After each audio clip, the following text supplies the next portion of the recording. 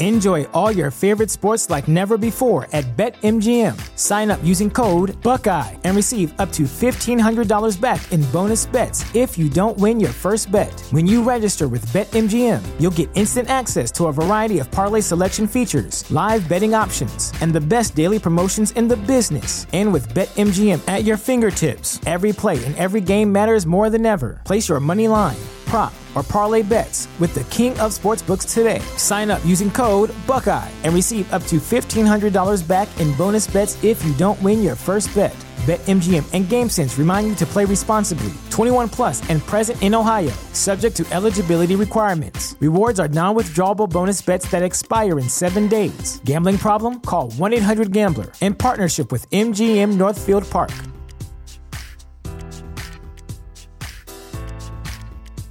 Sick of being upsold at gyms? My guy, you're currently a base member? For $90 more, I can upgrade you to our Shred membership. For $130 more, you'll be a Swole member. And for just $300 more, you'll reach Sweat Platinum. At Planet Fitness, you'll get energy without the upsell. Never pushy, always free fitness training and equipment for every workout. It's fitness that fits your budget. Join Planet Fitness for just $1 down and $10 a month. Cancel anytime. Deal ends Friday, May 10th. See Home Club for details. Don't piss off God.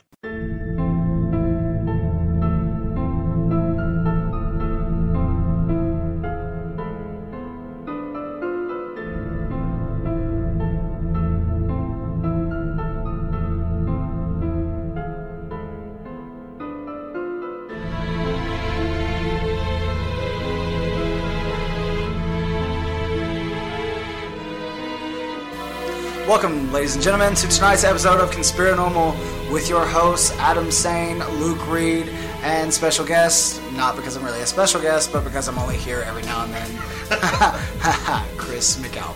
Oh, you are special, Chris. We're so glad to have you, man. It's been a little while. Yeah, I know. Stupid job. It's been way too long. It's been so long, Chris. Your fans have been, we have more than 15 listeners. We have more than 15 listeners. And at least 5 of them come in for you, man. Did you see that picture of the girl with her top off that said Chris across the No, I must have missed that one, Luke. She was all disappointed. We had to tell her you weren't here. Hold on. In order to meet this girl, do I need like dark magic and a laminating machine first? You might. That's a good possibility.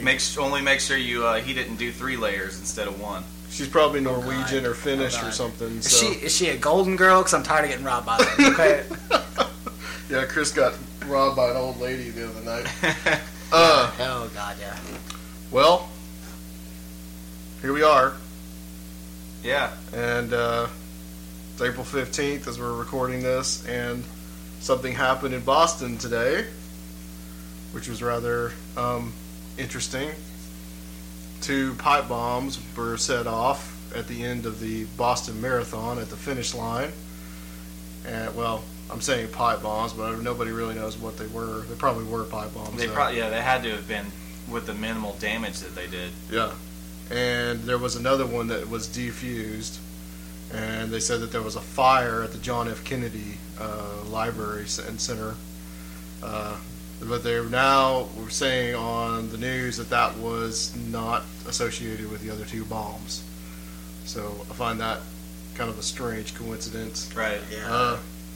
It's really too early for me to sit here and say that there's something odd with this. I think I watched something Alex Jones put on there. He's as he usually does, jumped the gun.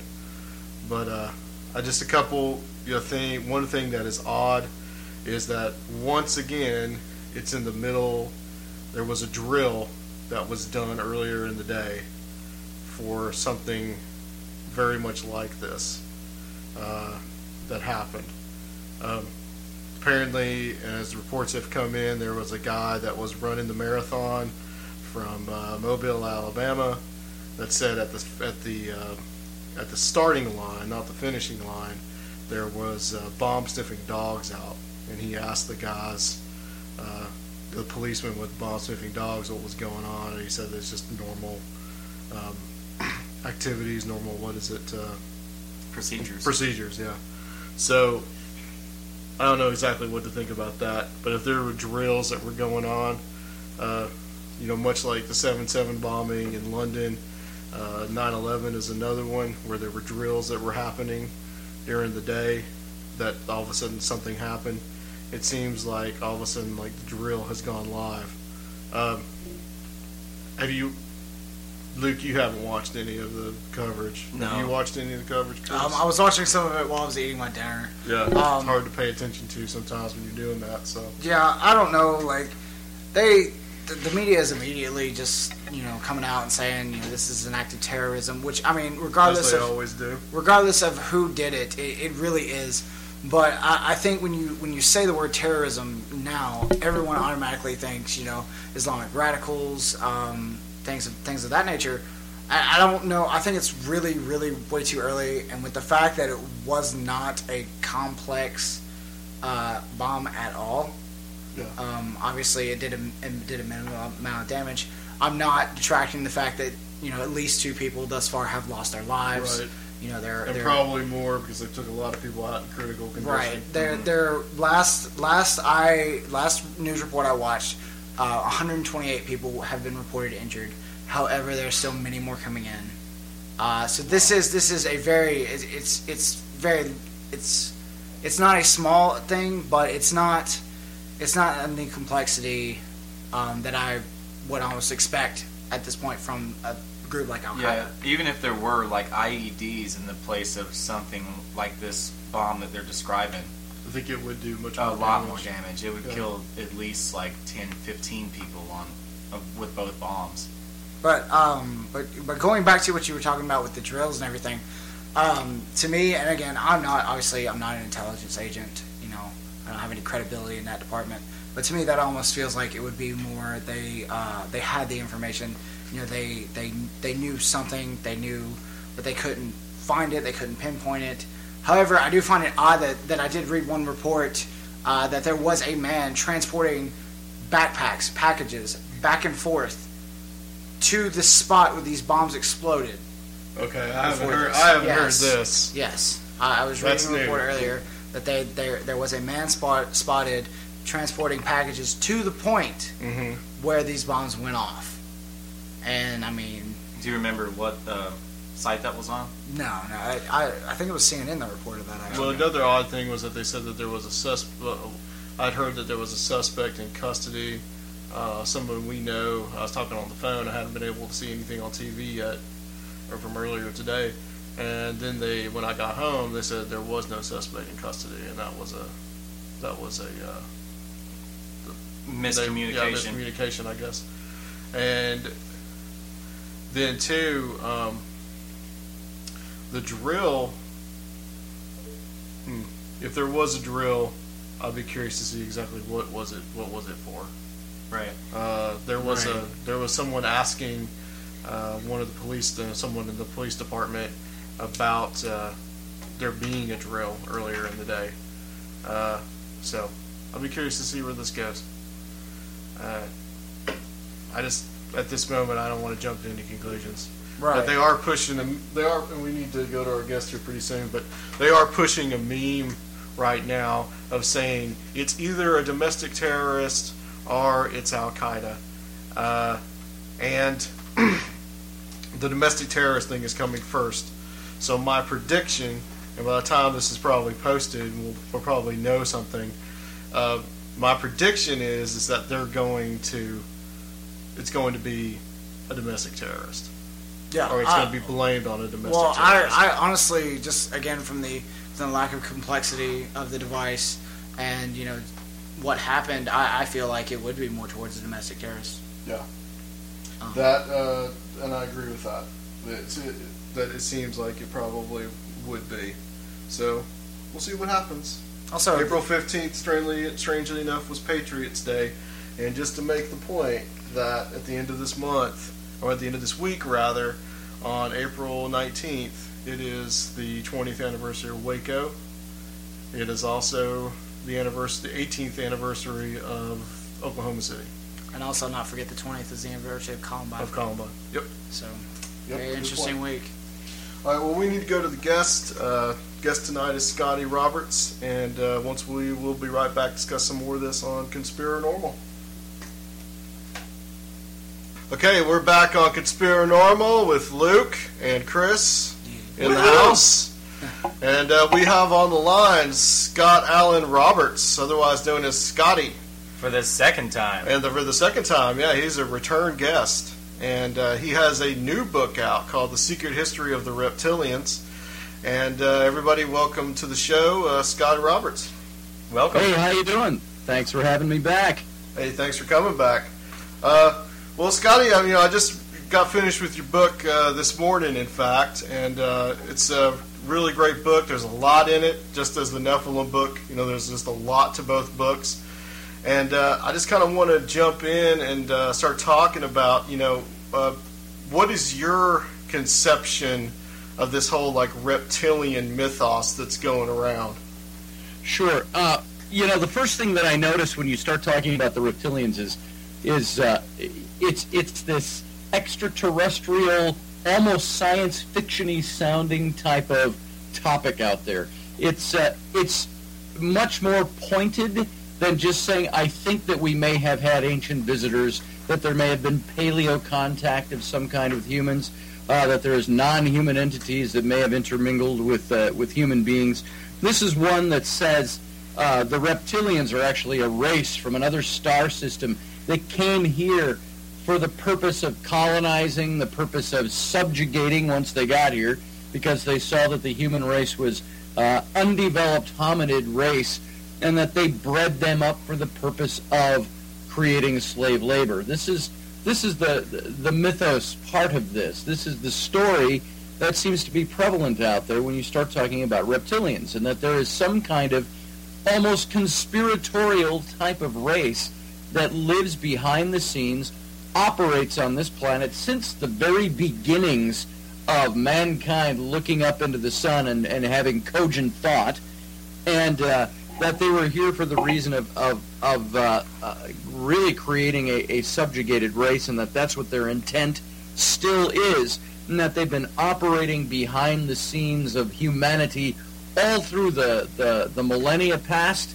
all the way up into the present, and even behind the things like the Illuminati, some people say, and it's I say it that way because we don't even know that the Illuminati really exists, even though we have conspiracy theories about it.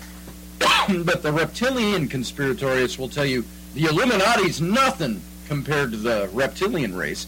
And if you start going online and doing research, I actually did this in the book. I said I just did a Google search and I got 6 million something hits, or Google says 1.6 million replies that can come back, that you can go look up all those pages on reptilian aliens. And when I started looking through the top 10 that come up on Google, you end up with the same basic story retold over and over and over again. And then, I randomly started going out there into the higher numbers and trying to find what's out there. And every now and then you would run across a site that gives you something a little different. But most everybody, at least in the top sites, were people repeating the same exact story, but none of them sourcing any source points. None of them giving you any reliable information that says, okay, I get your story, where are you drawing your information? And a lot of it you can find comes from Zecharia Sitchin, David Icke, and some of the big components out there. But that's Luke's favorite, David Icke. He loves him. Yeah, David Icke. He's a maniac, man. I loved all 4 hours of his documentary. I mean that in a good way. It's a good maniac. But all of that stuff is out there. Nobody can tell you where they get their information, other than from people. And many times they don't cite Zecharia Sitchin. They just say, like Zecharia Sitchin said. That's about all they'll tell you. Yeah. But they couldn't sit and have a cogent conversation on where they believe the reptilians entered into interaction or intercourse even with humanity. You try to get a scientific answer, a factual answer from anybody, you're not going to get it. Now, let me qualify something I just said, too. I'm not one of those scientific guys who says, extraordinary claims must have extraordinary evidences. I believe that to an extent, but I also believe that there are veils we can't pierce, I also believe that there's information we just don't have available to us. That doesn't mean it is non-existent. That doesn't mean that it's all false or all made up. It just means we don't have the information available and readily at our fingertips. Sure. So to say that Sitchin, Ike, they're onto something, yeah, probably. They're probably onto something. But there's absolutely no way to prove it. I think it was, I don't know if it was the foreword or the introduction of the book or the first chapter. I actually said, I said proving the existence of extraterrestrial alien race of reptilians that have come here to subjugate this planet is about as easy as proving the existence of God. And that's really what it comes down to. And by the way, I just mentioned the foreword. It just made me think I want to give a homage to... homage is not the word. Honor Philip Coppens, who wrote this foreword for my book back late last summer, early fall, and then of course since has passed away. So just a thank you posthumously again to Philip Coppens. Yeah, that was a tragedy that he passed away so young. If any, It certainly is. I don't know if you guys are not familiar with him, but he was someone that was on Ancient Aliens a lot, and he talked about the Ancient Aliens theory and about, I think his last book was on about the lost civilization. His two last books, he had the Ancient Alien Question, and then he had the Lost Civilizations. Was it Enigma? I can't remember if it was the Lost Civilization Enigma or not, but he wrote that book. Philip Coppens, while he was well known in ancient alien circles and for his conspiratorial writings, the ancient alien type of stuff, he was also a prolific writer in other areas. He wrote some books on the Kennedy assassination. He also was in the works with his wife, Kathleen McGowan, who was a best-selling author herself, on Anne Boleyn. And so they were also studying Senenmut and Hatshepsut in 18th Dynasty Egypt. So there were some lots of other things he was into. He wasn't just a one-trick pony in the ancient alien circle. And I believe he wrote one of the last things that he wrote was the foreword to your book. That's correct. He was working on other things, but the last really published work, I guess you could say, is until his wife is. I think his wife has completed the work that they were working on, and she's going to be promoting that book. But the foreword he wrote for my book was one of the last things he wrote in public for the public until his wife has completed this book now. So I feel very honored by that. To ask you, Scotty, we're talking about the reptilians. When you mentioned that Sitchin and Ike, that they're on to something, what is it that they're on to?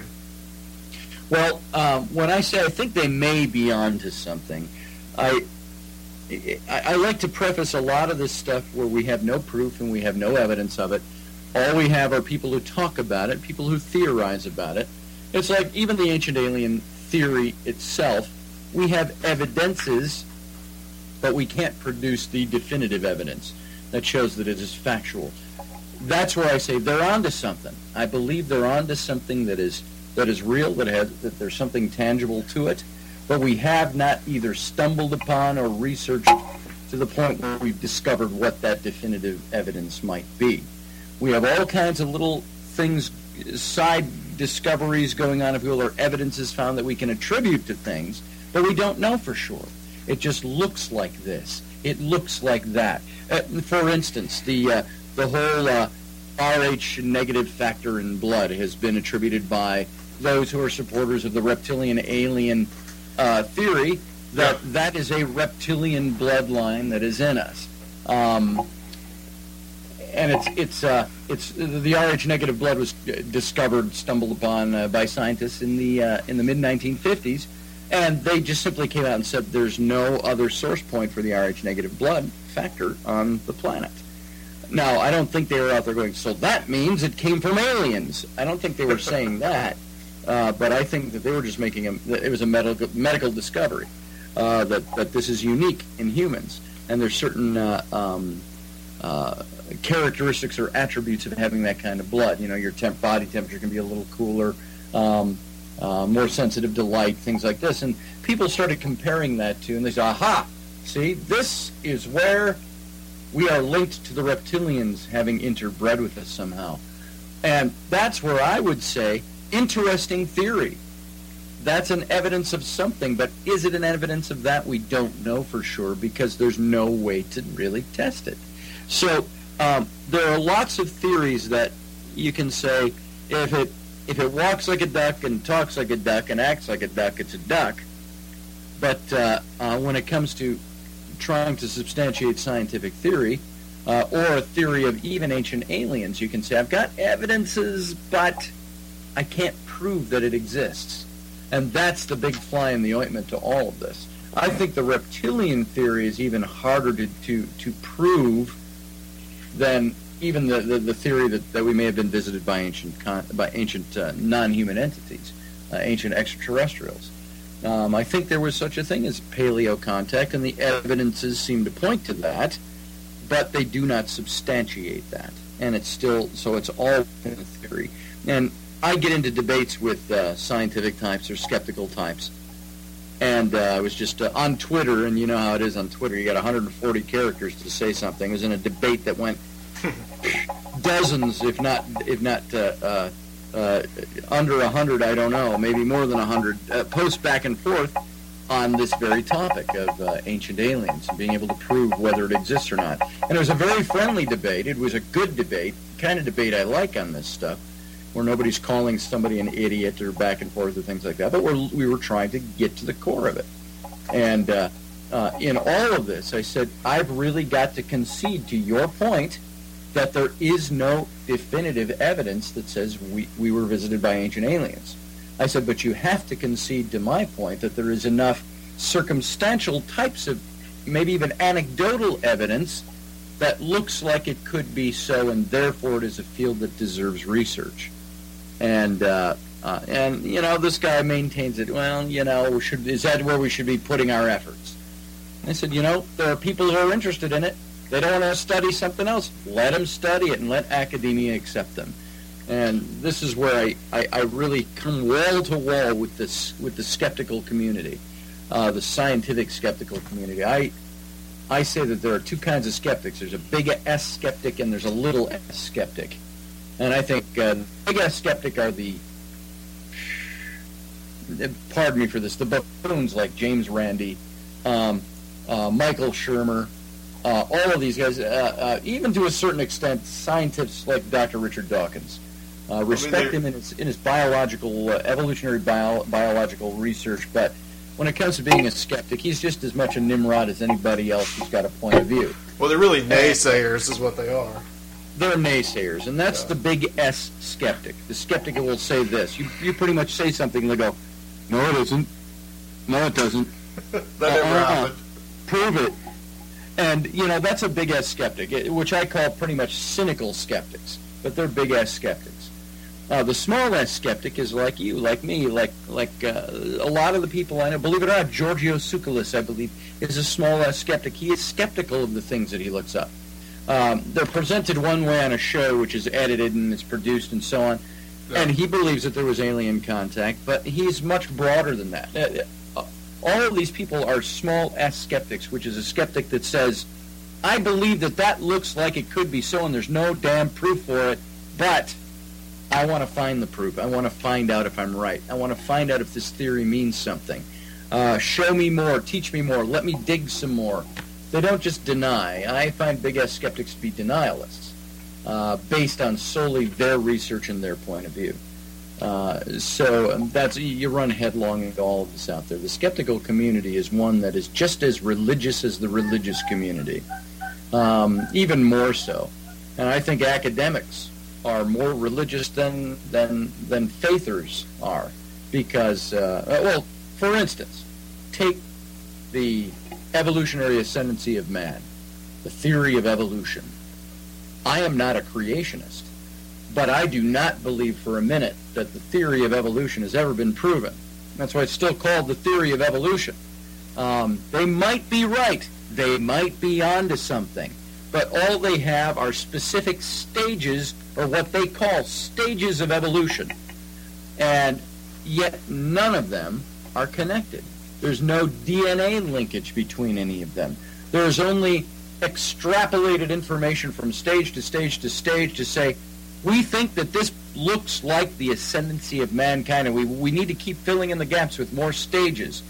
When, how do you know what they have just aren't simply different species along the way? We don't know this for sure.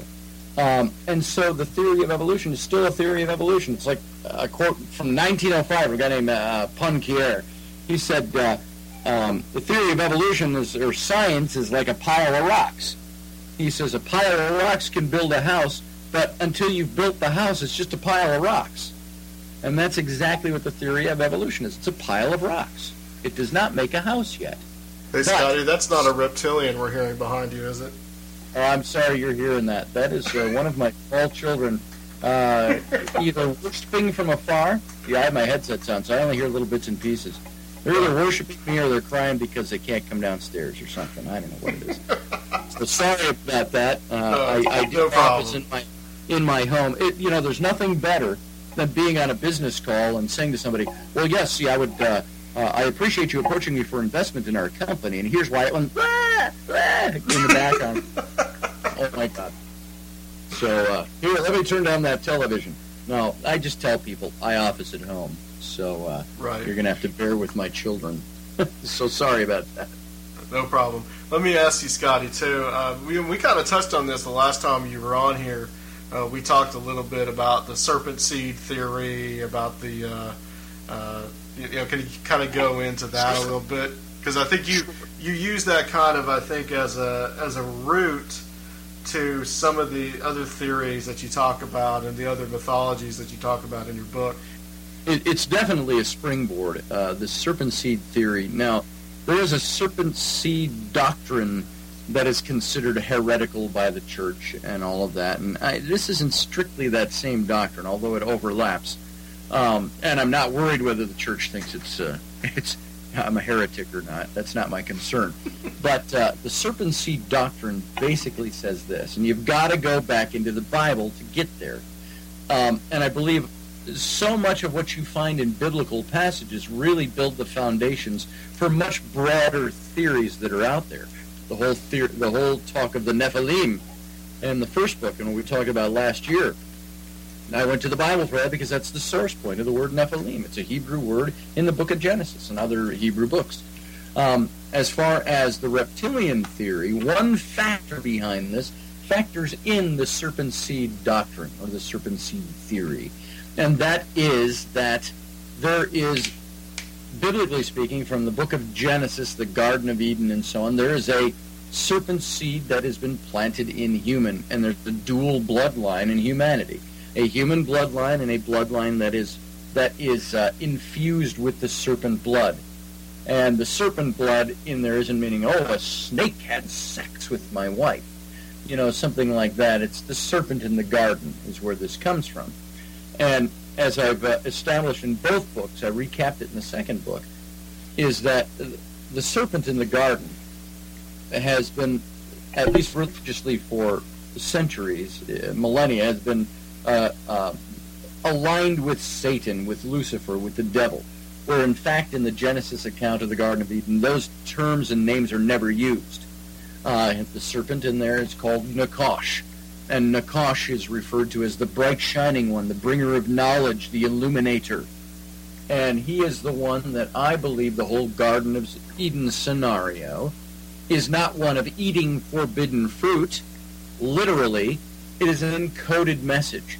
You can look at the Garden of Eden story and you can by faith say, I believe God created man and woman, Adam and Eve, and put them in the garden, and that it happened exactly like the biblical account says.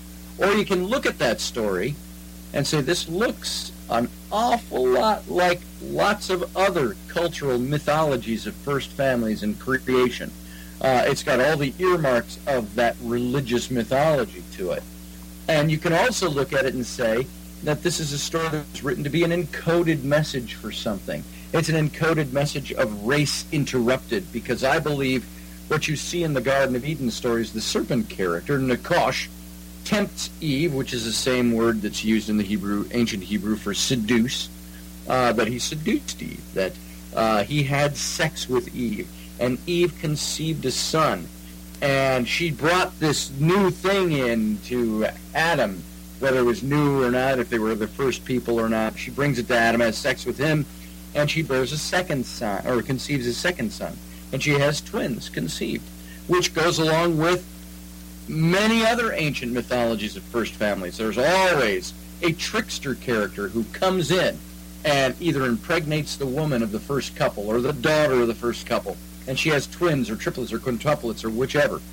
And so this coincides with a lot of other mythology, religious mythology. And so Eve bears twin sons. One of them is the son of Eve and Nakash, and the other is the son of Eve and Adam. Now, if it was two individuals that this story actually boils back down to, or whether it is a race we're talking about it being a story of infiltration in the human bloodline, or interruption in the human bloodline. And so the whole Garden of Eden story is a story of race interrupted. It's a story of sexual behavior, a story of sexual knowledge being gained. And this was the forbidden knowledge that was brought to them. And it's borne out by the things that are actually said in the passage afterwards. God comes down and utters the first prophecy of the coming Messiah right there in the Garden of Eden. It's obscure, but you look to rabbinic scholars and Christian scholars alike, they're going to all tell you the same thing. This is the first utterance of the prophecy of a coming Messiah, where God says to the serpent, he says, and you will bite his heel, and he shall return and crush your head. That's a prophecy of the coming Messiah. And the Messiah was also known as the kinsman redeemer in the Jewish tongue, in the Jewish sensibility. And you got to think of that, the kinsman redeemer. The Messiah simply meant the Savior who would be one of us, the one who would come to redeem us, that was one of us.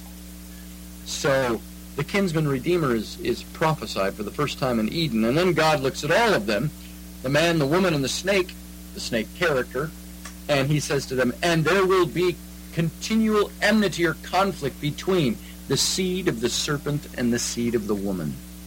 In other words, these two bloodlines will be at constant conflict with each other, at least on a base natural level. And so all you've got through the Old Testament now, through the genealogies that are laid out afterwards, why did they lay out all these boring genealogies? You know, in the Book of Chronicles, you've got 9 to 13 chapters of, and Ezra begot Mahishahel, and Mahishahel lay with women and had Mahershala al-Hashbaz. Lay with, and so on. It had Jimmy and. Dad, why did you name me such an odd name? So the whole purpose of the genealogies was to record through the firstborn son of every line, the line of the Jews, or the Hebrews at that time, laying out the line of the coming Messiah, the kinsman redeemer. The kinsman redeemer had to be shown to have a bloodline that was traceable back to Adam, because he was the kinsman redeemer, the one of us redeemer. Now here's the interesting point. When that biblical line of genealogies, and it's continually repeated over and over and over and over and over again, that the kinsman redeemer had to be one of us. He had to be of pure human blood. He had to be of the line of Adam. It's obviating the opposite.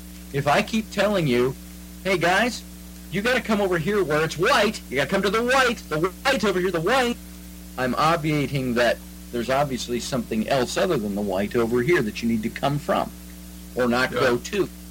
And so I take some steps of really offending religious sensibilities, and I don't mean to do that. Believe what you need to believe by faith, but it is my core belief that the story of the kinsman redeemer and the Messiah as laid out in the Old Testament is the story piggybacking the story of race interrupted. It's the story of piggybacking a race that is not of pure human blood. The serpent seed doctrine, if you will. And remember, Eve had two sons, Cain and Abel. Cain murders Abel. So chicken scratched through Abel, you got 3 people left on the earth. You got Cain and his mom and dad, Adam and Eve. Well, it's interesting that you can follow the line of Cain. He produced the Kenites. It says he went from Eden, was driven out of Eden by God, and he went east to the land of Nod. And there he lay with his wife and had a son. Well, he had a wife. We don't know where she came from. Right. That's a whole other topic. But Yeah. it says he builds a city and names it after his son. And his son's name was Enoch, not the famous Enoch with the Book of Enoch. That's 9 generations later. This is the early Enoch. And by way of linguistics, Enoch, trust me on this, it's a linguistic quagmire, but you start going through it, the U, the E converts to a U, and the N converts to an R, and it's all the ancient linguistics. Enoch is the same word as Uruk. So Cain founded the city of Uruk. Uruk is the same word as Iraq. This is ancient Iraq.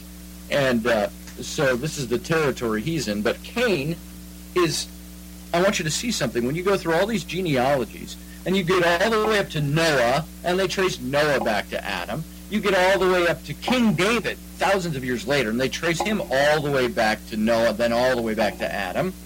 They always trace through not Cain, the firstborn. They break that tradition from the very beginning. Why?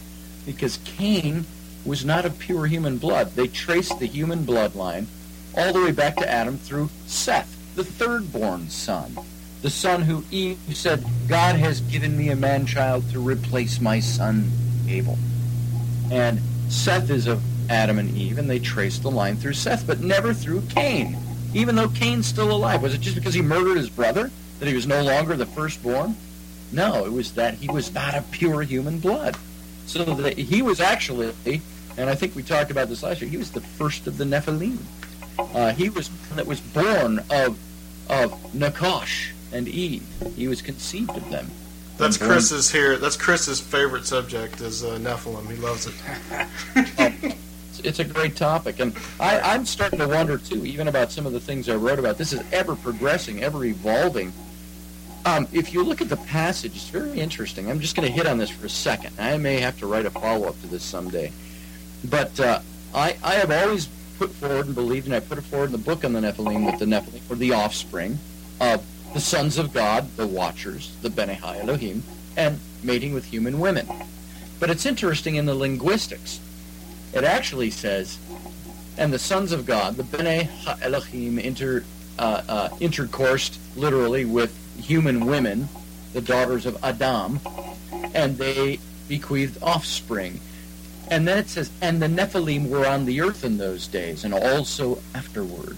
There's almost an implication, I've got to dig into the Hebrew on this, there's an implication that the Nephilim are something completely different from the offspring of the sons of God.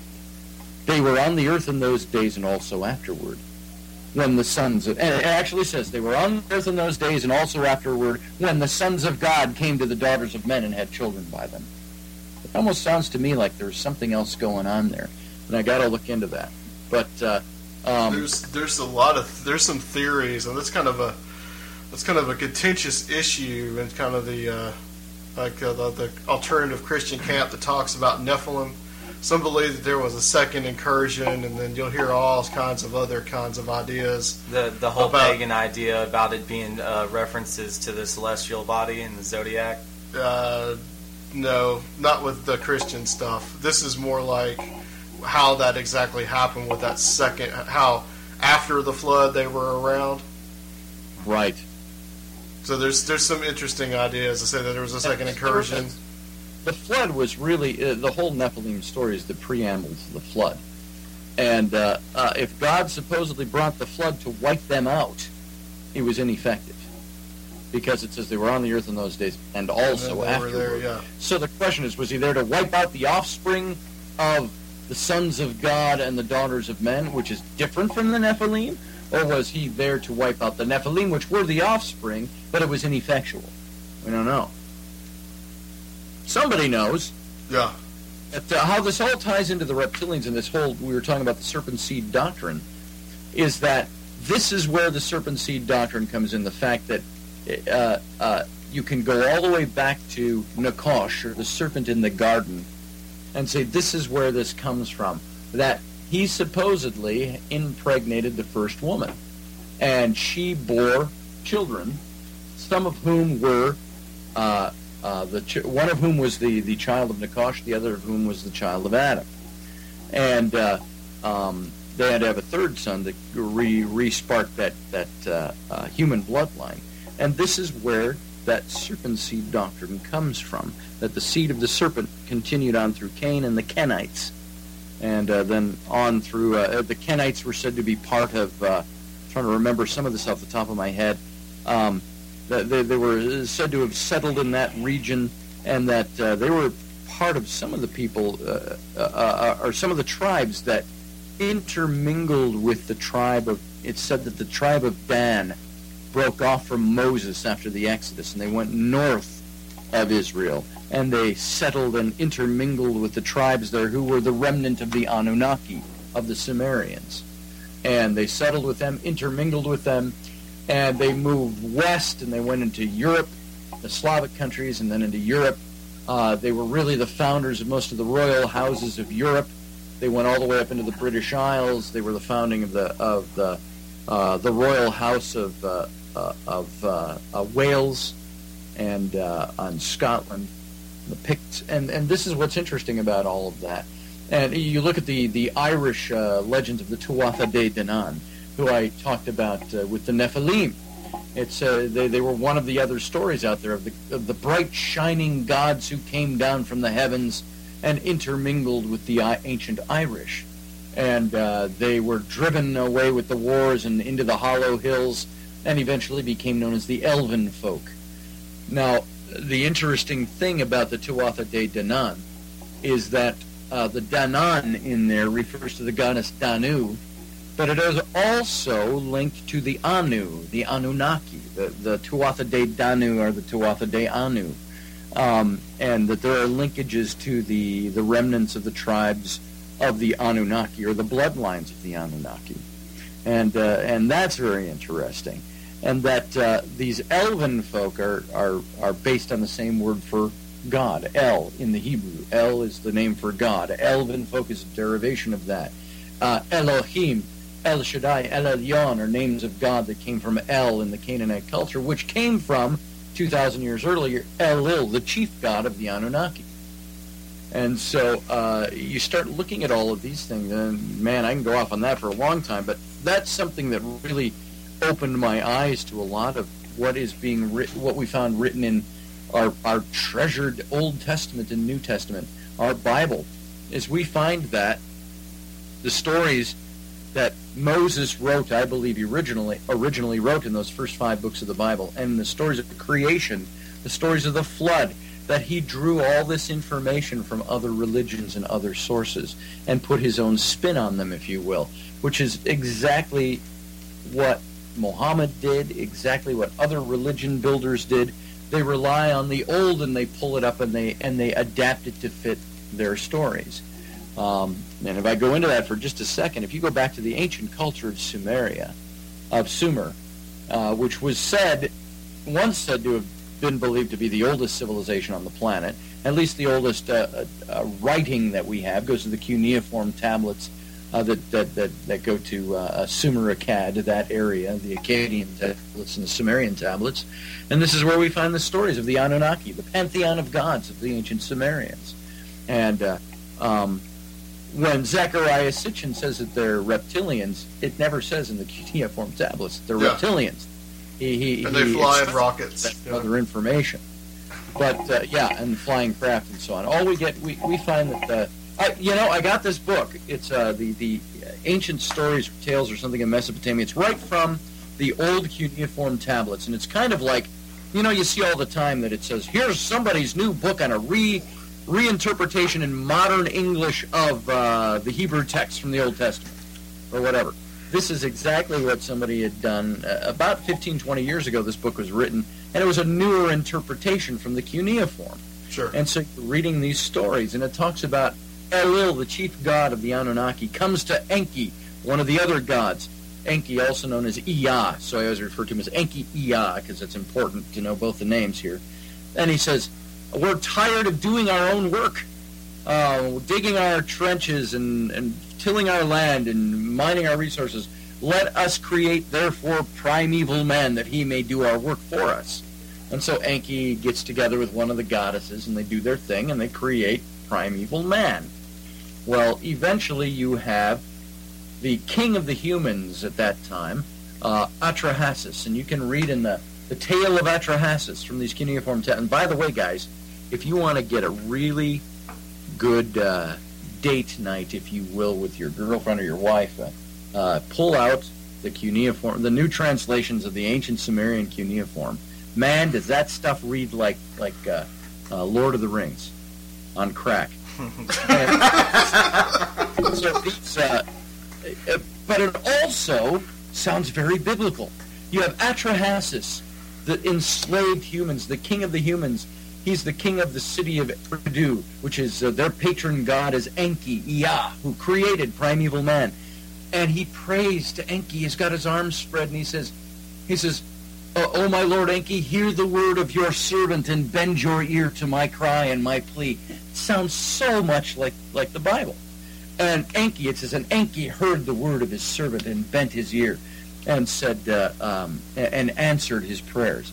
And Atrahasis was praying because we are enslaved and we're under this yoke of bondage. Can you release us and free us? And so Enki and his mighty men of valor come down, teach the humans how to rebel against Elil, the chief god. And the humans rebel. They win their freedom. And God, I just got a flash of Braveheart running through my eye. They're warrior poets, and they won their freedom. And he gets back. Well, anyway, this is what happened with Enki Ea. He comes down and he helps them win their freedom. But what happens to him? Elil, pissed off, he takes Enki and all of his followers, condemns them to the subterranean caverns of the earth to dwell forever as punishment. Scotty, is that how they translate it? Do they translate it as pissed off from the original cuneiform? Yeah. I think that's a modern idiom. I mean, that's how I would translate it. So. Sorry. But also as part of this story, Enki lived in the great subterranean, the Abzu, the subterranean oceans, and he would come to the surface around the city of Eridu, and he would the backwater marshes of the Euphrates surrounded Eridu, and he would ride in his boat with his boatsmen, and he loved this area. It was beautiful, but it was called the Serpent's Marsh because it was obviously filled with serpents. It still is today when you go to those regions, and the Serpent's Marsh became known as Ea's Marsh, or Enki Ea's Marsh, and it was also known as Ea's Den, or Ea Den. Now, go forward 1,500 years, 2,000 years in time, from the Sumerian civilization to the Canaanite culture and the beginning of the Hebrew culture. Elil, the chief god of the Sumerians, becomes El of the Canaanites and of the Hebrews, El, which becomes Elohim, El Shaddai, El Elyon. Enki, Ea, known as Ea in the Akkadian culture, becomes Yahweh of the Canaanites and of the Hebrews. Yahweh is the word Jehovah. And so these words have their base roots in the names of the gods of the Sumerian culture. And then you have, remember the Sumerians, they created primeval man to do their work for them, dig their ditches, till their ground, mine their resources. What do you have in the Genesis story? You have God creates man and woman, places them in the garden to till the ground and keep it for him. Then you have Enki rising up out of the serpent's den, or Ea Den, and he delivers the forbidden knowledge of the gods and how to rebel against the god and win their freedom from Elil and the gods. Fast forward to Eden. You have not Ea Den, now you have Eden, and in Eden, the serpent character, not rising up out of the serpent's den, but the serpent, the character named Nakash, who is of serpent form, comes and delivers the forbidden knowledge of how to gain freedom of sorts, knowledge and wisdom. And now, I'm not trying to re-preach some kind of new gospel here, but when you start comparing these facts, this is what you end up with. And it's very interesting that Nakash, by delivering this knowledge, here's the response you get in the book of Genesis. Look at Genesis 3, and what was God's response after Adam and Eve bit into the fruit? What does he say? It says, "And Elohim," now Elohim, remember, if you remember from a year ago, we talked about Elohim was one of the names for God. It was the name that was used the most in the Old Testament for God, almost 3,000 times. Elohim means God, El, and Him is the plural suffix in the ancient Hebrew tacked onto a word to denote plurality. So Elohim, the name for God, simply means God of many gods or God among many gods. And so Elohim could be used in the singular, it could be used in the plural. It was used in the singular when God was speaking, demonstrating a multiplicity of power and majesty, a plurality of majesty, and it was also used for the gods, or the divine council mentioned in Psalm 82, where God says, it says, "And Elohim, singular, stood in the midst of the Elohim, plural, and he, singular, said to them, plural, you are all Elohim, gods, the bright shining princes of heaven." This is in Psalm 82. But now go back to Genesis 3. What happens right after the fruit is eaten and all of this with Adam and Eve and the serpent? It says, "And Elohim said, the humans have eaten of the tree of the knowledge of good and evil. Let us, and have become just like us," plural. "Let us, therefore, go in and prevent them from eating also of the tree of life, lest they live forever like us." This is right in the book of Genesis, to us, the plurality. It says, "And God said, let us." In the Hebrew, it says, "And Elohim said," the God of many gods, the God among many gods, of many gods, said, "Let us prevent them from becoming more like us than they've already become." And he goes in, and the next thing you know, he's looking for Adam. Adam's like, "I'm hiding." And God says, "Why are you hiding?" You tell me this doesn't sound like mythology. Garden of Eden story, it says, "And God came down and strolled through the garden in the cool of the day, and called out for his servant Adam. Adam!" No answer. "Adam!" Adam finally says, "Here am I, my Lord." And he says, "Well, where are you?" He says, "I'm hiding." "Well, why are you hiding?" "Because we're naked." And God says, "Who told you you were naked?" And right away the blame game starts. Adam, "The woman, she gave me the fruit." And the woman's like, "The snake, he gave me the," and then you've got the fall of man, and then this is where God comes in and he curses the serpent. He utters the first messianic prophecy. Boom, serpent seed doctrine begins. Yeah. So this is all of that roundabout rabbit trailing to get back to that original question you asked me. That's what the serpent seed doctrine is. It's the doctrine that says the human race was tainted by the serpent. But the serpent isn't really a serpent at all. It's a character that is called the serpent. He's the serpent character. He is one of the Elohim. And you can prove that. Remember, I just said Psalm 82 talks about God speaking to the divine council and calling them all Elohim. You are all gods. And you are the bright, shining princes of heaven. Then you go back to the Eden story with the serpent. Nakash means bright, shining one, bringer of illumination, the bringer of forbidden knowledge, the trickster, the bringer of chaos. And by chaos, by the way, as a definition, didn't always mean something negative. It meant sometimes you can introduce something good that creates chaos, and the chaos is, I have just learned who I really am, and it creates chaos. So this whole serpent seed doctrine, where it becomes heresy with the church, is one that teaches like the Gnostics teach. They say the sin of the serpent was introducing knowledge to humanity. And so the first question I had when I read that passage in Genesis 3, let us therefore prevent them from doing this, because they'll be just like, the first question I asked was, number one, what did God or Elohim have against the humans having knowledge? Why was that a sin? And the second one was, if the humans could become just like them, who was Elohim really? Who was God really? If he's afraid the humans could eat something and be just like him, or learn some knowledge and be just like them. And that's the big questions I asked, is, okay, God, I was raised believing in you, and I went to seminary, and I was in ministry, and I was a born-again Christian, and I was a... Wait a minute. Who are you really? You know, it's like that. It reminds me, I don't know if you remember the original Got Milk commercials.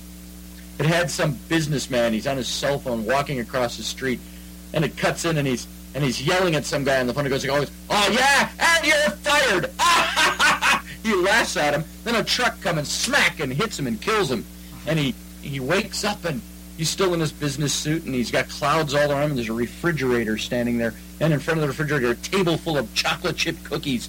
He crams his face full of chocolate chip cookies, and then he's like, I need something to drink, and he goes over to the fridge, and it's filled with milk cartons.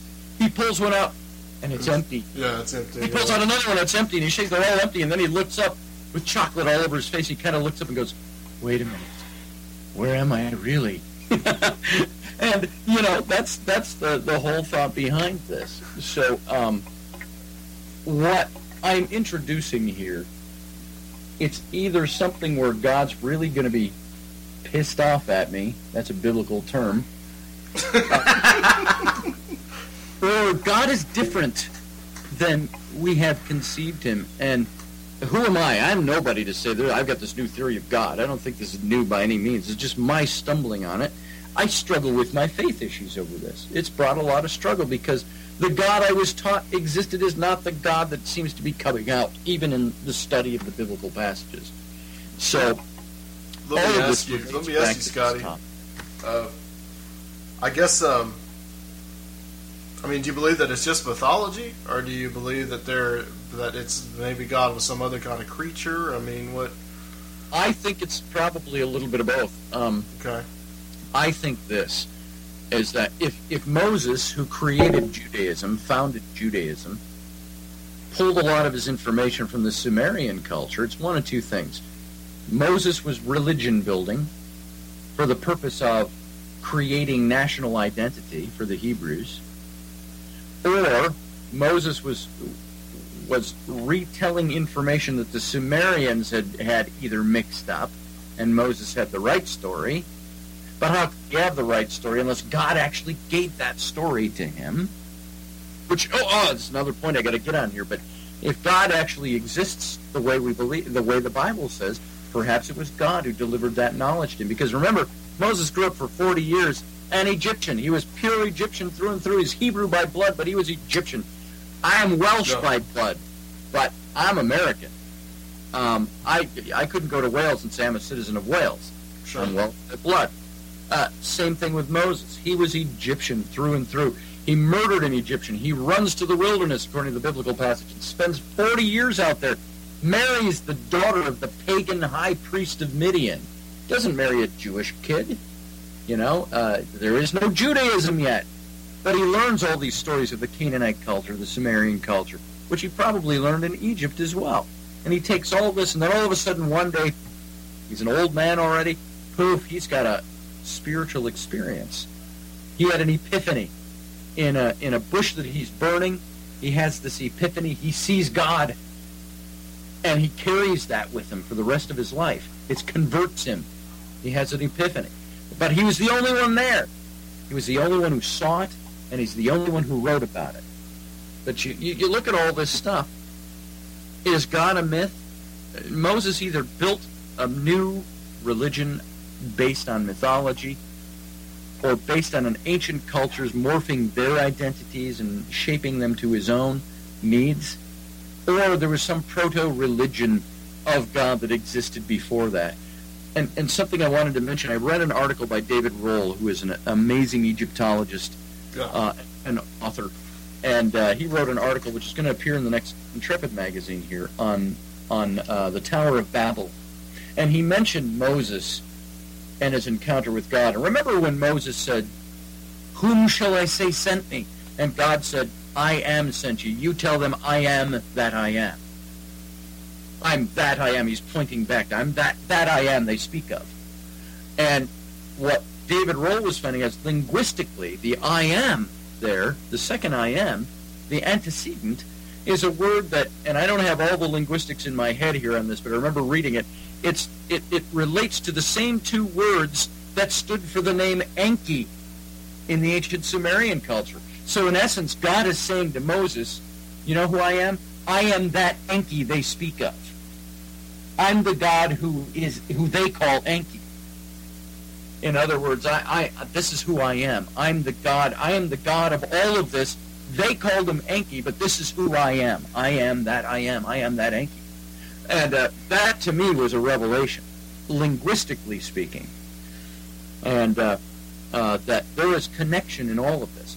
And in the book, I write about Muhammad. When Muhammad was trying to unify the Arabic tribes, he had a mentor who was Jewish and a mentor who was Christian, and they were both monotheistic. They told him, if you want any hope of unifying the tribes, you can't abide by this monotheistic system that exists in Mecca. Mecca had 360 different gods of the Arabic peoples. And so they said, to unify your people nationalistically, you've got to banner them under a monotheistic God. And so what did Muhammad do? He went and he dispensed with 359 of the gods at Mecca, and he took the god Hadal and elevated him to the one and only God and renamed him Allah. And he said, this is our monotheistic God, and we will now unify. And he unifies his people this way. I think that's what Moses did. I think Moses took the monotheism of Egypt. And these people, by the way, that he led out, they weren't like this churched enclave, this synagogue enclave of Hebrews living in slavery in Egypt for 400 years. They were an integrated people. I don't think they were as much slaves as they were integrated worker class. And Moses said, you are enslaved to the ways of Egypt. You need to come back to your homeland. And he pulls them out of it, and he resists Pharaoh, who resists it, and he gets those people out of there. And what does he do? He builds a monotheistic religion for them. And Jehovah God becomes the God, Elohim. And so this is, when you ask me, is it myth? I don't know anymore. I've gotten to that place where I said, God, you need to throw me a bone, because if you want me as one of your own and as a believer, there is sure a whole lot here that works against believing in you, other than just having faith. I can believe anything I want by faith. I can believe this little pink bottle of Pirate Bubble Blow on my desk for my kids to blow bubbles with. I could say, this is my God! And I could raise it on high and say, everyone bow your knees at the thundering voice of the Pirate Bubble Blow! And this is my God. I could make that my God if I believed it and had faith in it. And there could be, I guarantee you, if I preached it long enough, hard enough, and had the acts and deeds to follow it, myself as a leader, I could convince people to follow me. This is and I could set up a theology. I think, and I make fun of it a little bit there, but obviously. But I'll be. What do I do when my desk starts thundering at the base of the Pirate Bubble Bottle? But I think this is what Moses did. I think religion is built. It's like what we saw with the Christians when they came into pagan Gallic lands like France and into the British Isles. And what did they do? They subdued the pagan religions there. They burned down the Druid groves, the oak groves, and the places of high worship. And what did they do there on those spots? They built cathedrals. They took over the pagan holidays to integrate the people into their belief system, and so many other things. Scotty, yes. I wanted to ask you, one of the things is in the later part of your book, you talk about the Merovingians, the French kings, and kind of the descent that they have from supposedly from that whole serpent seed theory. And also, too, you go into the Vril Society, talk about the Nazis and how they're linked to it, too. Yes, I believe they are. And the way I see the Nazi movement being linked, it's a shoestring, but it's linked. And And what they did was this, is that the Merovingian kings claimed that they were the bloodline of Christ, that they were the believers. It was that first Da Vinci Code type of thinking, that they were saying that Christ lived beyond the crucifixion, that he married, he had children, and that his children, and there were descendants of his children. And these Frankish kings are the ones that said, the Merovingians are the ones that said, we are of that bloodline. We have we have the blood of God flowing through our veins, is the way they would put it. I think this was for not so much subjugation as for control of the masses. If the masses and the average person who didn't know any better said, hey, our king is of the bloodline of Jesus Christ. Did they actually say that, Scotty? They did say that. They said that they were of the blood of Christ. And this was Merovic who laid this down, the founder of the Merovingian dynasty. But he had another part of the story. He said, not only are we of the royal line of Christ, but my mother, after being impregnated by my father, who was of this line of Christ, went swimming in the sea, and the great Leviathan, the great beast that represents Satan and Lucifer, rose up and raped her. And therefore, I also had, and this shows you maybe their knowledge of biology, therefore, because she was raped after she was already pregnant by my father in the blood of Christ, I now have the blood of the Luciferian flowing through me as well. And this is where they mingled these things. And this is also where the theories that, let's say, perhaps Jesus and Lucifer were brother gods, brother Elohim, brother sons of God. Some say that they were even one and the same. They started looking at, like, Lucifer, known as the star of the morning, and Jesus called the rose of Sharon the bright and morning star. And there's all of these theories these theorizings out there, which, could lapse into occultism if you're not careful. But all of this in this Merovingian line, the Grail bloodline, which was perpetuated through them, at least the stories of, the mythology of, this was eventually, centuries later, as it passes down through time, this was picked up by the Theosophists. Not so much focusing on the line of Christ, but they morphed this all into the Atlanteans and the Lemurians, the pre-race, before humans, before this age. Think of, in a way, kind of think of J.R.R. Tolkien and the Third Age of Man and all of this. This is where this comes into play. And Hitler, well, first of all, there were some German revivalists in the late 1800s that latched onto these theosophistic ideas, and also the bloodline of Satan, the Luciferian bloodlines, the serpent bloodlines, and they formulated some German revivalist organizations, which later became known as the Thule Society in 1919. And in 1919, Hitler became a member of the Thule Society, and Hitler eventually reformulated the Thule Society to be the National Socialist Workers' Party, which is the Nazi Party. And they were firm believers that they were empowered by the ghosts and the spirits of the Lemurians and the Atlanteans and the Serpentine, and that this bloodline of Lucifer was not Satan worship. They believed that the bloodline of the Serpentine was something holy and something good, and that the forbidden knowledge delivered was the knowledge of freedom, the knowledge of, and Aryan meant something completely different back then, but they adulterated that to mean the pure human race. Yeah. And this is where all of this had its basis in the Nazi Party, in this type of philosophy. And your people like Madame Blavatsky, who was one of the founding theosophists in the mid to late 1800s, was not a Nazi. She was not an Aryan in the sense of a Nazi party. That she did not believe these teachings were latched onto and morphed in and mixed in with the reptile theory or the serpentine theory and the master race theory, and this is where this all came from.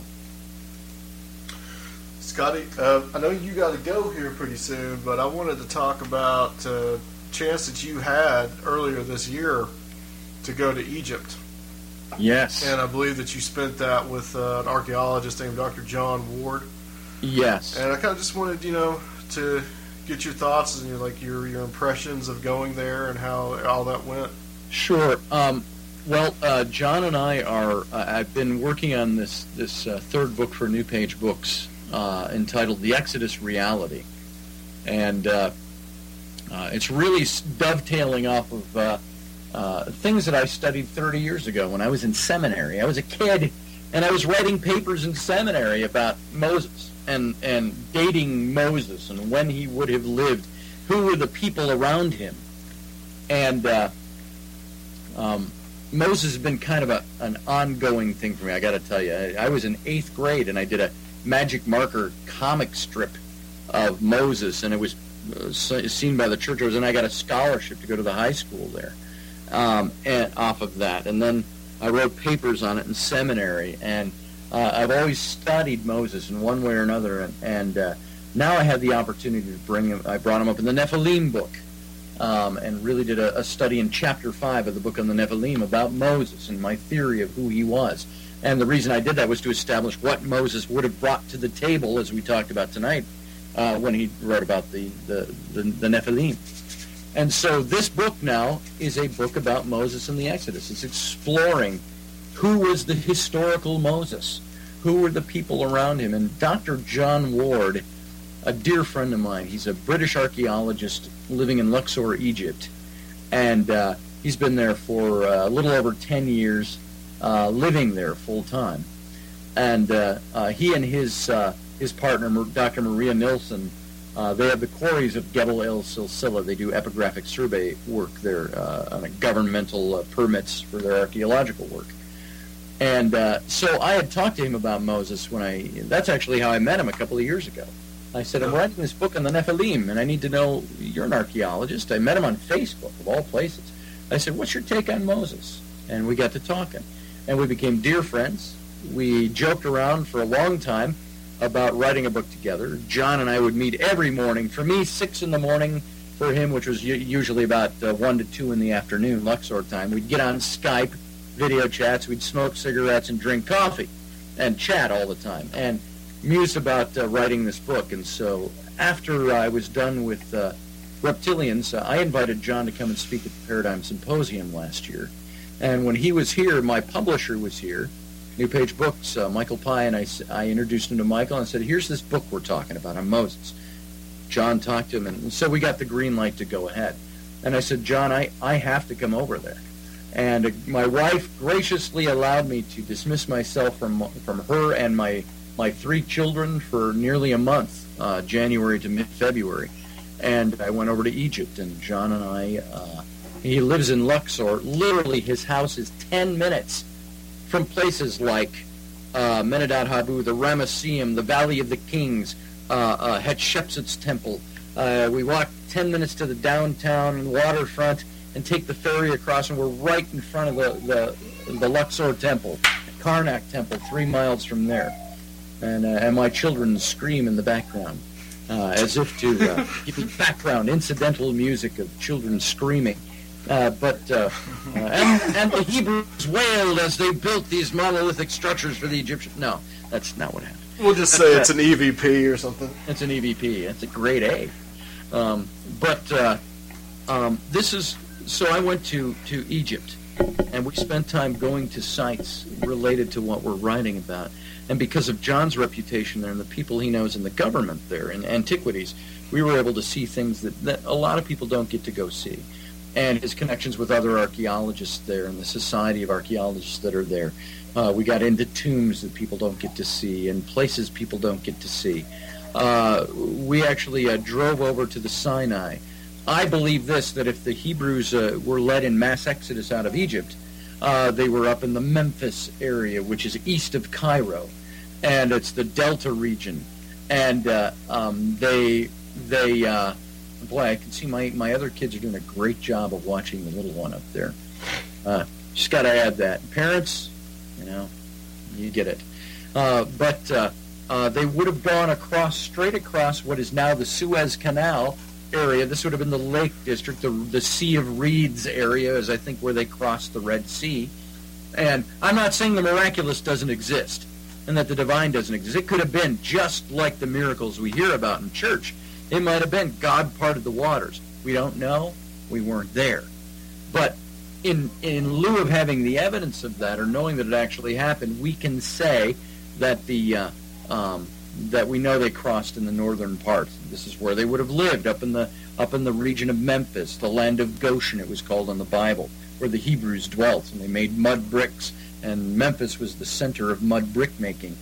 And so they would have gone straight east across what is now the Suez Canal area. There's a place there that's 3,000 years old called the Well of Moses. It's been named that for 3,000 plus years, where there's freshwater well. They crossed around the northern tip of the Red Sea, and they went down the east side of the Red Sea and crossed over into the Sinai wilderness to a little mountain. The Bible says it's Mount Sinai. The traditional Mount Sinai lays way over on the opposite side of the Sinai Peninsula. We believe it was a little mountain called Serebet el-Khadim, which is about 25 to 30 miles east of the Red Sea and about a third of the way down from the northern tip of the Red Sea. And they crossed over, they went up to this mountain, and at the top of this mountain sits the temple of Hathor. And John and I drove over. We were the guests of Sheikh Barakat of this region in the Sinai. He put us up in one of his Bedouin tents. We slept on the desert floor in this Bedouin tent. And he and his family all came down with platters of food and fed us that night. And the next morning we climbed up to the top of the mountain. We climbed the mountain, Serebet el-Khadim. And at the top of Serebet el-Khadim, this temple of Hathor, Hathor was the cow or the calf goddess of Egypt. And remember, if you remember your biblical story, it says Moses went up there for 40 days to commune with God and to get the Ten Commandments. And the people, what did they do down below? It says they cast a golden calf out and started worshiping the golden calf, saying, "This is the God who brought us out of Egypt," which tells you one thing. These Hebrews were not Judaic in their belief at all. They were an integrated people who were thoroughly Egyptianized, because what's their first thing after seeing all these mighty deeds of God that the Bible records? Even if they saw the parting of the Red Sea, if they saw this mighty deliverance, what's the first thing they do a week later? We know. We'll build a golden calf to be our God. And who was the golden calf? It was Hathor, whose temple was at the top of Serebet el-Khadim. So we went up there to these ruins that have been up there for 3,500 to 4,000 years. And some amazing stuff up there, very quiet, remote. Think of being out in the middle of the wilderness of wildernesses. You're out in the middle. I was once in the top of the Rocky Mountains, looking down at a river snaking down in the bottom, and it was so quiet up there. It was almost frightening. This is what it was like up there. It was so quiet. There was barely any wind. It was remote. It was desolate. And there's these old ruins up there on the top. And this is where we are. And John and I both had a very real sense that we're standing where Moses went. At the time, there would have been priests living there, and we believe he went to visit the priests there. So this is the kind of stuff we did over there. We went and we saw these places, and we looked for the people. I believe, I'll give you a quick, if you look at chapter 5 of the Rise and Fall of the Nephilim, you'll see the rudiments of my theory. John has a different theory of who Moses was and who the pharaohs were. Yeah. But our theories only separate by 80 years, 2 generations in the same royal family. There is the difference between our views. But we both believe the mountain. We both believe the path. We both believe the things about the Hebrews and about Moses being thoroughly Egyptian and so on. All of these things are things that we share, even though we place the characters in different period, about 80 years apart. I believe that Moses was a man named Senenmut, who, and I was more convinced of this having been there. I believe the queen Hatshepsut, when she was a little girl, was the woman who found Moses on the banks of the Nile. And I believe Moses' mother knew of the stories of Osiris being floated down the Nile in a basket. And she takes his basket. She doesn't even float him down the Nile. The passage says she sets him in the reeds on the banks of the Nile River, knowing that Pharaoh's daughter is going to come there to bathe. I think it was a well-laid plan by a Hebrew woman to have her son found by Egyptian royalty, and playing off the mythologies of Osiris. And she finds him. She's 7 to 10 years old at the time, Hatshepsut. She sends him back to his mother to be weaned and taken care of for 4 or 5 years. And then she's old enough to claim him, 10 to 12 years old. She raises him. I believe Senenmut was also her lover, so I don't think she necessarily made him her son, but she raised him. And Senenmut, there's the only record of his parents say he was born of Egyptian commoners. And he has risen to the level of the royal vizier by Hatshepsut. She bestows on him the title of the royal architect, and he builds her temple, Deir el Bahri, there in Luxor, this glorious temple. He becomes the tutor to her daughter. She gives him the status of mother's brother, which is I, the mother of Egypt, elevates you to my brother with the gods. She also bestows on him the title of hereditary crown prince of Egypt. She's grooming him to be the next pharaoh, but her stepson, she was co-regent with him, and she deposes him in order to take the pharaohship herself, and she becomes the pharaoh of Egypt. And about the time, by the biblical time calendar, that Moses would have turned 40 and murdered the Egyptian and head to Midian, that same year, give or take a year or two, by that calendar, Senenmut completely disappears off the Egyptian scene. There's no record of his death for all these glorious deeds. He's got 3 tombs he left unfinished. One, the most glorious tomb with one of the most glorious, look it up on Google, look up the astronomical calendar from the tomb ceiling of Senenmut, and you'll see what that looks like. But they were not used. His body was never found. He was never mummified. He was never buried there. There's no record of his death. Hatshepsut dies almost the same time, within a year or two. Then you have her stepson, Tutmosis III, comes to power, eradicates her image off of everything. Her own temple, everything. His son, 40 years later, in his dotage, he becomes co-regent with his son, Amenhotep II, who I believe is the pharaoh of the Exodus, at 18 years old, and he says to his dad, we haven't done the whole job, we got to eradicate that bitch's name off of everything. And not only was her name eradicated off of everything, but so was the name of Senenmut. Harsh. Hey, Scotty, I know you got to go soon, so I just wanted to ask you real quick, tell everybody about the Paradigm Symposium that's coming up in October. Absolutely. Sorry, you got me on my pet project right now. That's cool, no problem. That's what we did in Egypt, by the way. Excellent. The Paradigm Symposium, I'm the publisher of Intrepid Magazine, and we put on the Paradigm Symposium last year, and we're doing it again this year, October 17th through the 20th. If you want to see some of the most phenomenal minds in these fields, last year we had Eric von Daniken and all the guys from Ancient Aliens, Giorgio Tsoukalos, George Norrie was there, Philip Coppens, a bunch of authors you would know and recognize. This year, if you go to ParadigmSymposium.com or just go to IntrepidMag.com and click on the Paradigm link, you will get to Paradigm Symposium and you will see who we have this year. We have Robert Bauval, Egyptologist. You've seen him in all the documentaries. We've got Giorgio Tsoukalos coming back. We've got Philip Coppens was going to come, but his wife, Kathleen McGowan, is coming to give the keynote address. We have L.A. Marzulli. We have Dr. Robert Schock. We have the list goes on. Just go check out our list. And if you like these kinds of things I've been talking about tonight, this is what we do at the Paradigm Symposium. And so go over, take a look. There's 3 levels of tickets where you can come. It's still over 6 months away, so you got a lot of time to plan and come on out here and come and see us. And not to mention Micah Hanks, who does an awesome Hanks does an awesome Alex Jones impression. Micah Hanks is my partner, by the way, in Intrepid Magazine and in Paradigm Symposium, and he just authored a book too, The UFO Singularity, with New Page Books as well. And can I say, I want to put in one very pluggish plug. Sure. Right now, we are looking to expand Intrepid Mag in Paradigm, and we put up an Indiegogo site. This is a crowdsource funding site where rather than give away 85% of your company to an angel investor for helping you out financially, you look to the people who support your cause and like you, and we put up different levels where you can contribute. If you go to intrepidmag.com, you'll see a little widget over on the right, and you can click on that for our Indiegogo site. If you are so compelled, if the spirit moves you, and you like what you see at Intrepid and at Paradigm, and you'd like to support us, we could sure use your help in reaching a goal. and to expand this magazine and our efforts here. And our efforts are all to build bridges between different mindsets of thinking.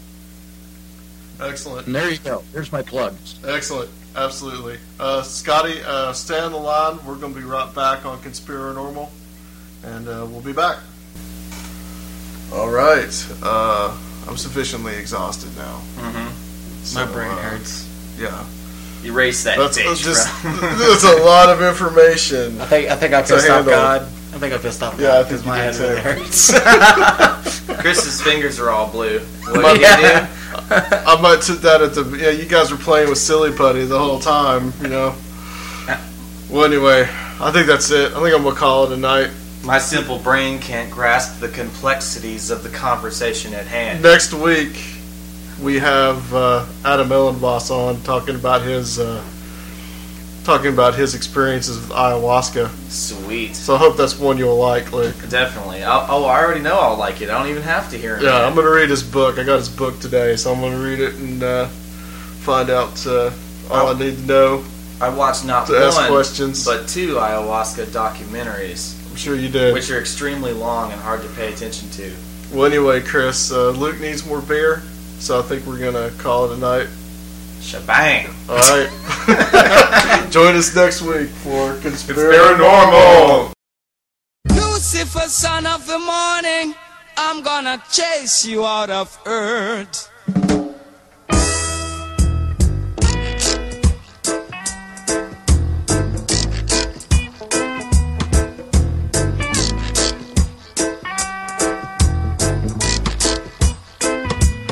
I'm gonna put on an iron shirt and chase Satan out of earth.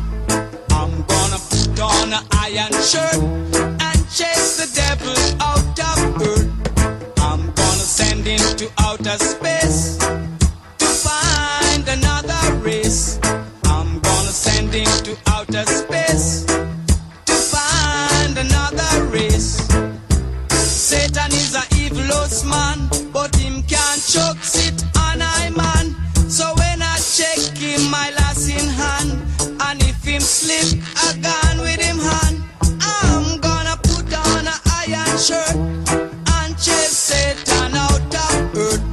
I'm gonna put on an iron shirt and chase the devil out of earth.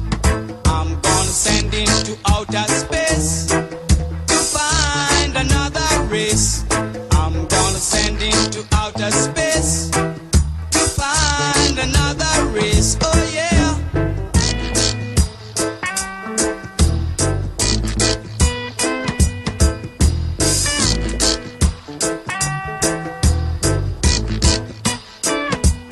Him have to drop him fuck and run. Him can't stand up to judge a son. Him have to left ya with him gun. Dig off with him bomb. I'm gonna put on an iron shirt and chase Satan out of earth. I'm gonna put on an iron shirt and chase the devil out of earth. I'm gonna send him to outer space to find another race. I'm gonna send him to outer space to find another race. Satan is a evilous man, but him can't choke sit on I man. So when I check him, I lass in hand, and if him slip, I gone with him hand. I'm gonna put on an iron shirt and chase Satan out of earth. I'm gonna put on an iron shirt and chase the devil out of earth. I'm gonna send him to outer space to find another race. I'm gonna send him to outer space to find another race.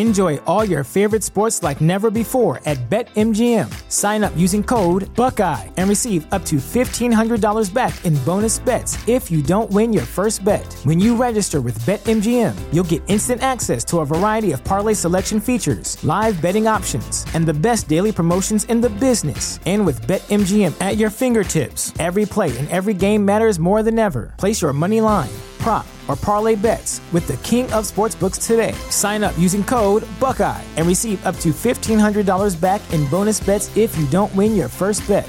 BetMGM and GameSense remind you to play responsibly. 21 plus and present in Ohio, subject to eligibility requirements. Rewards are non-withdrawable bonus bets that expire in 7 days. Gambling problem? Call 1-800-GAMBLER. In partnership with MGM Northfield Park.